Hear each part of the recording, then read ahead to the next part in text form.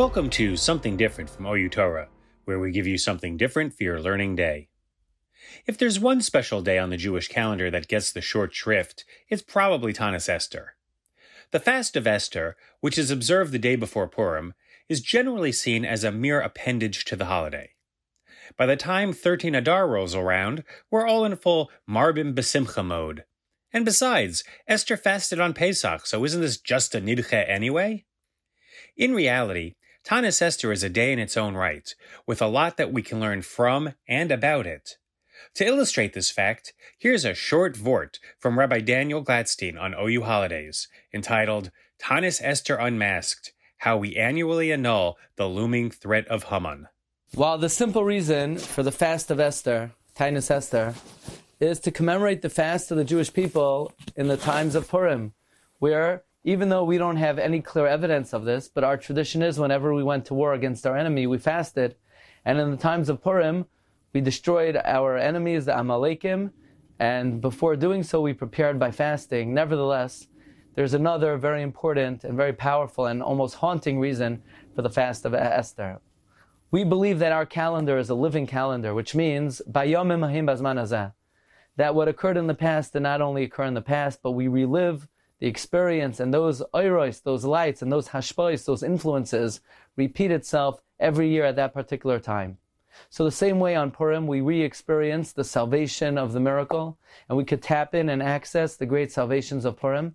So too, every year on Tanis Esther, so to speak, there is a principle that ki kasav asher nichtav b'shem hamelech ein lahashiv, that when God issued a decree, lahashmid laragul yabed, it was not fully retracted, but it was deferred, it was pushed off, and we were successful in pushing it off in the times of Purim, in times of Haman. This idea is found in the Shas Tshuvos, Shevet HaKahasi of Reb Shammai HaKohen Gross, Chelik Aleph Siman Reish Gimel, but is found in much earlier sources. The Yismach Moshe brings this in his commentary to the Megillah, the Asis Rimoni. He also refers to the Sefer She'eres Yisrael, which is an account of the history of the Jewish people from the Churim Bayesheni until the year Hey Tav Kuf Gimel. That there's an idea that Haman's decree was always looming. It was just deferred, and it came out, in fact, in the years 1648, 1649. This is brought in the Sefer Shir Ma'ayin, Reb Shimon Sofer, Parshas Tetzaveh, and it's also in the writings of Reb Shamshin Me'ash Japoli, Ayin B'nitzutzei Shimshon, Parshas B'Shalach B'Soifai. This is even found in Kadmoinim, even before Tach V'Tad, in the Baal Halachas Ketanos of Rabbi Yaakov Chagiz, that the reason Hashem's name is not in the Megillah is Hashem does not want to be meyached His name on Peranios. And therefore, since the Megillah is a gezerah of Lahashmed Lara Guliyabed, the Rebbe Hashem did not want to put His name on it. And that is the reason why we have a big tuf and a big ches in the Megillah.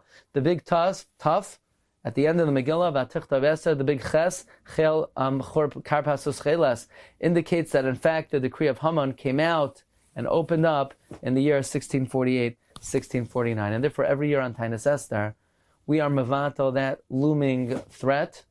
And through our avodah of the Tanis, we in fact change around the Gzerah of Haman for that particular year, and we're able to transform it to Yeshua's v'nachamos. So may we be zoicha that our avodah on Tanis Esther should be neskabel, l'ratzain, l'fanav, and may we be zoicha that this Purim, the Yeshua of Purim, should be for us a Tshuasam, Hayisa, Lanetzach, an eternal salvation. Wishing everyone an easy fast.